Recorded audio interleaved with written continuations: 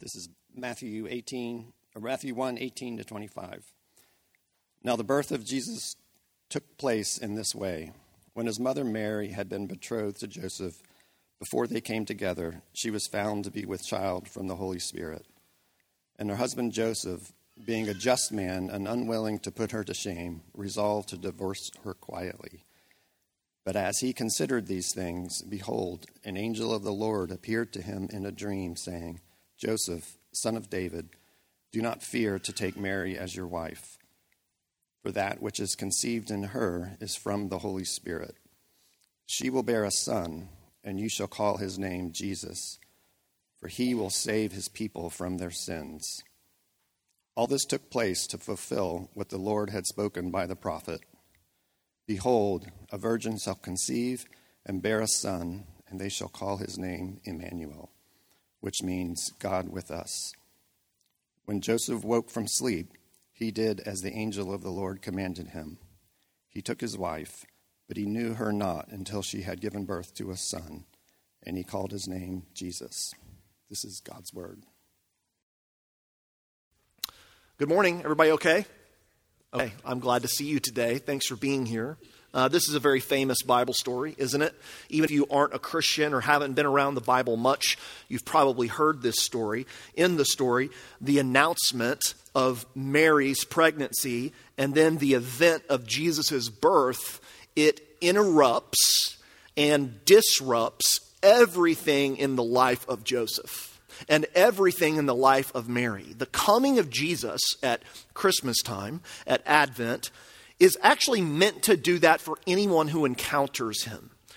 It's meant to be disruptive, Jesus' coming is. It's meant to be an interruption in our otherwise very preoccupied lives. That's the intent.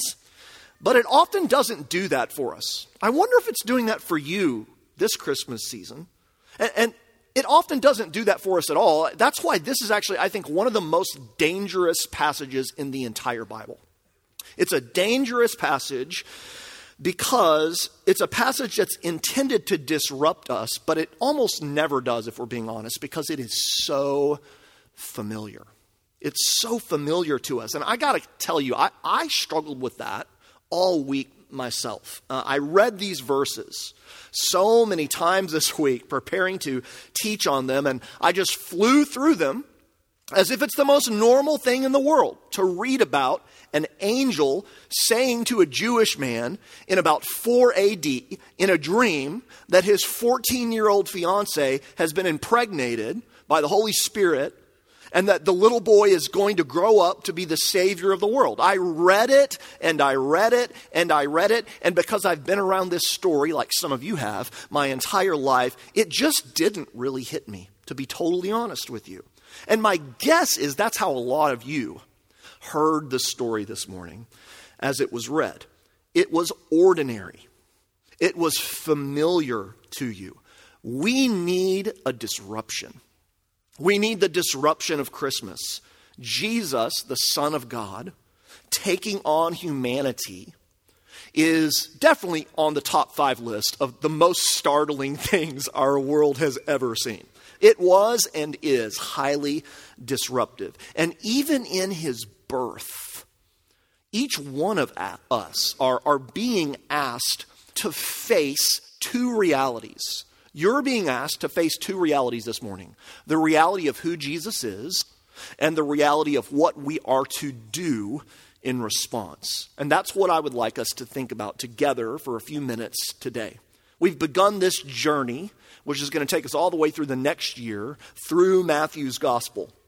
And last week, Matthew introduced us to who Jesus Christ is. Verse 1 of chapter 1, the first verse in the whole New Testament says, the book of the genealogy of Jesus Christ, the son of David, the son of Abraham.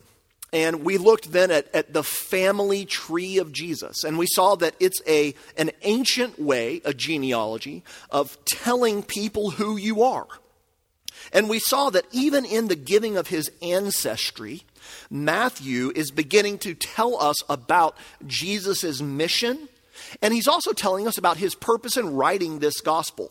He said Jesus came to give grace to the sinful. He came to prove that God keeps faith. And Jesus came to fulfill everything that had been promised. And so now, in these verses, Matthew moves into the narrative in earnest. And he tells us here about the virgin birth of Jesus and the naming of Jesus. And he does so from the perspective of Joseph. That's one of the interesting things about the four Gospels. The Gospel of Luke tells the story of Jesus' birth from the perspective of Mary. And the Gospel of Matthew tells the story of Jesus' birth from the perspective of Joseph. And there are two striking purposes in these verses, as I just mentioned. First, for us to see who Jesus is. That's the first purpose. And second, for us, through Joseph in particular, to see how we should respond. So that can be our outline today. Very simple, 2 points. Who Jesus is and what Joseph does. Who Jesus is, what Joseph does. So first, let's look at who Jesus is according to Matthew's Gospel, Matthew 1.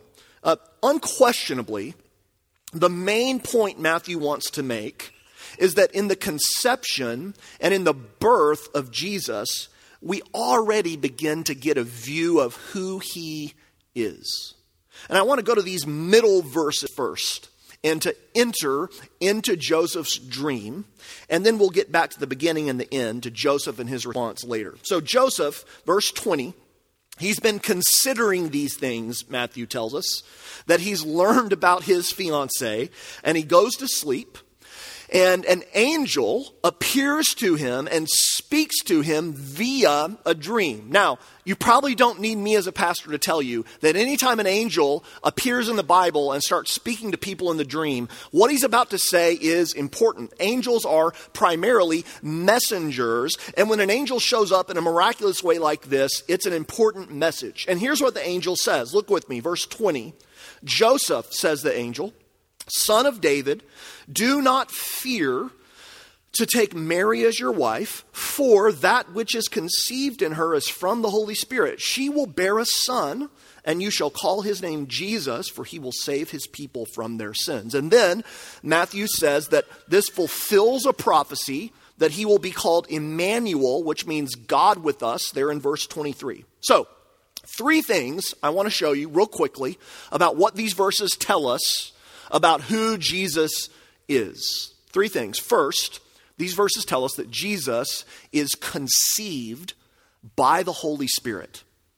That's what we confess virtually every week in the Apostles' Creed. I believe in Jesus Christ, his only Son, our Lord, who was conceived by the Holy Spirit and born of the Virgin Mary. Look in verse 20. That phrase, from the Holy Spirit. That phrase, from the blank, is used 7 times in this one chapter. We saw last week in the genealogy, it's used 4 times. Each woman mentioned in Matthew's genealogy of Jesus. For example, in verse 3, you can see Tamar there. That word is used. He says in verse 3, Judah, the father of Perez and Zerah, from or by Tamar. It's the same linguistic construction. It's used 4 times in the genealogy. It's used once of Mary herself. And it's used twice in verse 18 and verse 20 now of the Holy Spirit. It's like Matthew is saying, okay, stick with me. Here's what Matthew's saying. If you think it's eccentric for Jesus to have people born in his family lineage by people like Tamar and Rahab, you ain't seen nothing yet. Jesus was born of or from the Holy Spirit. Matthew's teaching that the genesis of Jesus' human life is from the Spirit of God.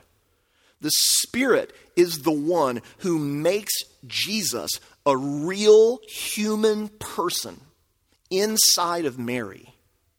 The Gospel of Luke, chapter 1, tells us that the Holy Spirit overshadowed Mary and she became pregnant with Jesus. Now, that word that Luke uses, overshadowed, is the same word that the Greek version of the Old Testament uses.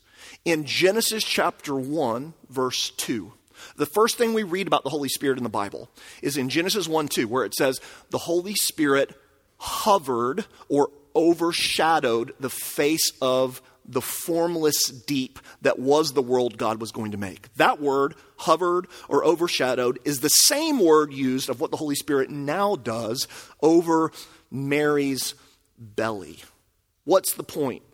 Just as the Holy Spirit formed and shaped the first creation of the world, so Matthew and Luke and the whole gospel tells us that now the Spirit is forming and shaping the agent of the new creation of the world, Jesus of Nazareth. Jesus' miraculous conception in the womb of the Virgin Mary is intended to highlight God's sovereign initiative in acting to rescue us. Listen, this should be disruptive to us. There's nothing we can do to help ourselves, to rescue ourselves, or to save ourselves. It takes something as crazy as God putting skin on via the Holy Spirit in the person of Jesus for us to be delivered out of our bondage to sin. God enters the story himself through the Spirit. That's the first thing we learn about who Jesus is. The second thing we learn comes in the fact that Joseph and Mary, did you notice this? They're not given the chance to choose a name for their own child. That's normally something parents are given the chance to, but not the case here. Rather, God tells Joseph through the angel, you will call his name, verse 21, Jesus. And then he tells us why. For he will save his people from their sins. Now, there's a play on words here that's hard to pick up on in the translation into English. The name Jesus, that's the Greek version of the Hebrew name Joshua or Yeshua. And Yeshua is a compound word in Hebrew. Yeh is short for Yahweh, God's name, and Shua is the Hebrew verb for to save. So Yeshua means God saves. God saves. The Lord saves. And so the play on words is this. You shall call his name God saves because he will save his people from their sins. Do you see what Matthew says right away? He says the biggest problem that Jesus came to resolve, the biggest issue that any of us have is our issue of sin. That's what the scripture says everywhere, that we need saving from more than anything else. We've been doing a Christianity Explored class the last few weeks on Sunday mornings, and it's always a joy to teach and guide people through Mark's gospel. And one of the stories that we focus on in Christianity Explored is a story in Mark chapter 2. You might be familiar with the story. There's 4 men who have a friend who is a paralyzed man. And these men hear that Jesus is teaching in a home in their community. And so they take this man and put him on a mat and they walk him to the house. But the house is jam-packed and they can't get entrance into the house to lay their paralyzed friend before Jesus. And so they take him up on the roof and they dig a hole through the thatched roof and they lower him down on a mat and place him in front of Jesus, hoping that Jesus will heal his paralysis. And Jesus, in Mark 2, sees this man and what he says to him is, your sins are forgiven. Now put yourself in that story. That would have been, admit it, a little bit of a weird letdown. You've done all this work to have your buddy who can't walk get in front of Jesus, and you finally get him in front of this miracle-working rabbi, and Jesus says, your sins are forgiven. And they would have been like, what? We hope it would, help him walk again.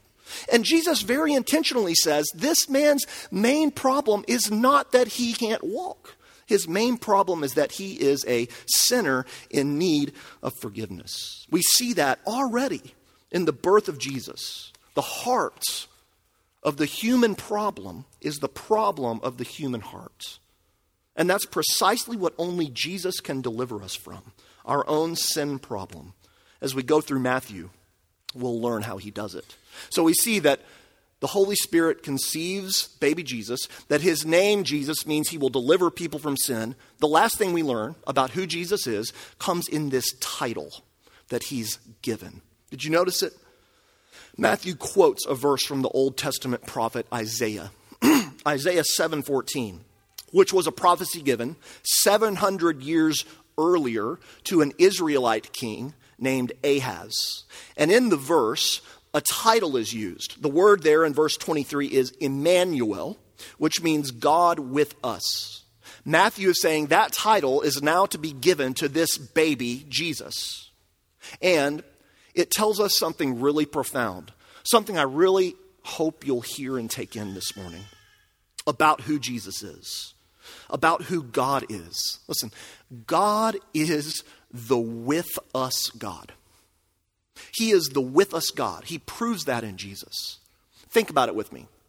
For an Israelite, for a Jewish person, then and now, by the way, God was supremely the above us God.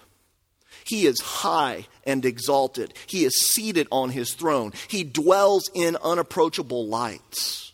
But the glory and the miracle of what the New Testament reveals is that the great above us God becomes the with us God in Jesus. And listen, that distinguishes the Christian faith from every other religion on planet Earth, especially from the other great monotheistic religions, Islam and Judaism. For a Muslim, for example, Allah is by definition above us. He often sends. He will send maybe an angel, or he will send a prophet. But he is far too removed and far too holy to come. For Allah to associate with earth or with humanity is in Islam to blaspheme, to disregard his glory. But Christianity is different. Our God is so great that he can come down. And his love is so entire, his love is so vast that he wants to come down. The gospel teaches that God not only sends, God comes to us. He literally becomes one of us. He literally belittles himself to accommodate himself to us. That's the mystery of the wonder of the incarnation. God in Jesus is with us. I read a story this week about a woman named Mary Daniel, who during COVID was visiting her husband who has mental issues, mental degenerative issues. And she would visit him every night after he had been diagnosed with Alzheimer's in the senior care facility where he lived in Jacksonville, Florida. But when COVID hit, as we all remember, they locked down the facility and restricted visitors as a way of preventing the spread of COVID to vulnerable patients. And she was unable to see her husband for 114 days in a row after being used to seeing him and caring for him every single day. And of course, Mary worried about her husband spending so much time alone. And she said in the article I read that she was desperate to find another way to stay connected with him. She's quoted as saying, "We have separated these folks to save them, but the isolation will absolutely kill them, especially dementia patients. They need interaction. They need to be touched so that they can grow instead of just withering away." She goes on in the story to say that out of the blue, 2 weeks ago, after 114 days without seeing her husband, the corporate office of his memory care center called Mary and offered her a job, a part-time job as a dishwasher in the healthcare facility in which her husband lived. She took the job and began to work washing dishes and was able to again visit her husband every day. She's quoted as saying that her husband now again feels love because she is with him every step of the way. God is with us.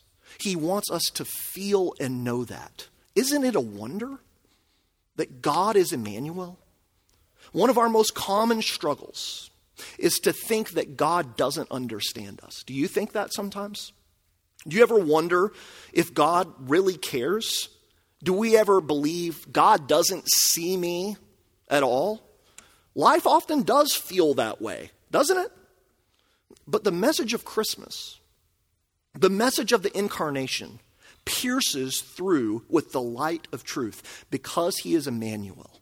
There is nothing you can experience that God does not understand. There's nothing you can experience that God has not also experienced. That's the depth of his compassion for you. Where do you find yourselves today? Are you depressed? Christmas often brings that out, doesn't it? Are you sad? Jesus has felt that. He knows what it's like. Have you been hurt, traumatized by people close to you, by the people who were supposed to care for you? Jesus has experienced that too. Do you feel like no one understands you, that you're all by yourself? Jesus deeply knows what that is like. He is God with us in all of our hurt and suffering and isolation and pain. And because he is always with us in these moments, we can trust him with our hurts. We can trust him with our griefs. We can go to him and know he understands. He is the empathetic God. He's not removed.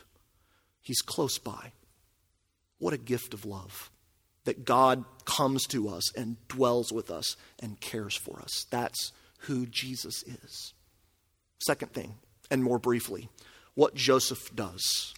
You know, if we can take this story and if we can put ourselves in Joseph's place, I think there's a lot we can learn. Let's go there with him, okay? Joseph, according to Matthew, in verse 19, is a just man. He's a righteous man. He's a very good man. That means he cared about obeying God's law. He had devoted his life to loving God and to loving his neighbor. And when this angel comes to him, Joseph, of course, already knows Mary is pregnant. How did he find out? Well, Mary almost certainly would have told him, put yourself in Joseph's place. He's hanging out one evening and his teenage fiance comes and says, Joseph, I've got good news and I've got bad news. What do you want to hear first? You know, the good news or the bad news? And I have some bad news. The bad news is I'm pregnant, even though we're not married yet. The good news is I haven't been with anybody else. I promise. And an angel came to me and said, Hail Mary, Mother of Grace, right? I'm going to have a miracle baby, and all generations are going to call me blessed. I know that's never happened before, ever, like literally ever in the history of the universe, but it's going to happen to me. Imagine being Joseph and hearing that. Put yourself in his shoes. That would have been a moment of massive disintegration for him, wouldn't it have? Have you ever received news that just was crushing to you? Have you ever gotten information that you didn't know what to do with and that was so personally devastating and harmful that you knew it was going to change the course of the rest of your life? One of my best friends this week received news like that. He was let in on a family secret about his parents that had been hidden from him. He's 51 years old, by the way, that had been hidden from him for 25 years. And because he's about to move away from his family across the country, his parents told him about this secret. And it was just devastating. It was crushing. It disintegrated him. That's the place Joseph would have found himself. But he's a just man, which means he's going to obey God's law and divorce Mary. That's what God's law taught. But it also tells us, the Matthew text, that he was unwilling to put her to shame. He's also a merciful man. And so verse 20, he considers it for a while, and he resolves to divorce her quietly so as not to disobey God, but also so as not to ruin Mary's reputation in life. So Joseph's a solid dude. I mean, he's a good guy. He's heard this devastating news, and he's doing the best he can after a lot of thought to make the right choice that's going to care for Mary well, but also is going to honor his God. And then in this dream, the angel says, Joseph, don't be afraid. Did you catch that? Don't be afraid to take Mary as your wife. Put yourself there. Why would Joseph be afraid? Well, certainly he would be afraid of offending God, of violating God's law. But I think there's a lot more to it than that. Joseph would have been afraid of losing his reputation as a just man, as a righteous man. He would be afraid, and understandably so, right, of what everyone would think about him. Joseph knew about his own doubts when Mary told him about the angel. There's no way people in his town were going to believe an angel came to a poor couple in an obscure village and caused the conception of a child in the body of a teenage virgin girl. He knew that if he married her, his friends would never accept his account of what happened. No way. He would not be invited to their homes. He would not be given their business. He would never again be admired or respected as a lover of God's law, which was everything for a Jewish man in the first century. Listen, if Joseph committed himself to this baby, he would do so only with enormous sacrifice. His whole reputation would have been trashed. But Joseph does what the angel commanded. In verse 24 we read, he took Mary home to be his wife. That's the legal step. He publicly claimed her as his bride, even though he didn't consummate the marriage until the child was born. Notice Matthew is very explicit to draw that out in verse 25. Even though he knew she was pregnant and he wasn't the human father, he still took Mary as his wife legally. But then, verse 25, he also named the baby. He named the baby what the angel had commanded him to name the baby. And that is very significant. That is Joseph publicly adopting Jesus as his son and publicly bringing Jesus into the line of David. Joseph is deliberately tying his destiny to the lives of this woman and this child who would definitely have stained reputations. What's the point? God interrupts Joseph's life, and it cost Joseph to obey. But in faith, he obeyed anyway. One quick note to show just how much Joseph risked on what God was doing here. In another gospel of Mark, chapter 6, when Jesus is grown and has begun his public ministry, he returns to Nazareth, which is the town he grew up in. And in Mark chapter 6, verse 3, Joseph, by the way, would have been dead by this point. But when Jesus shows up in Nazareth, here's what people say. Isn't this the son of Mary?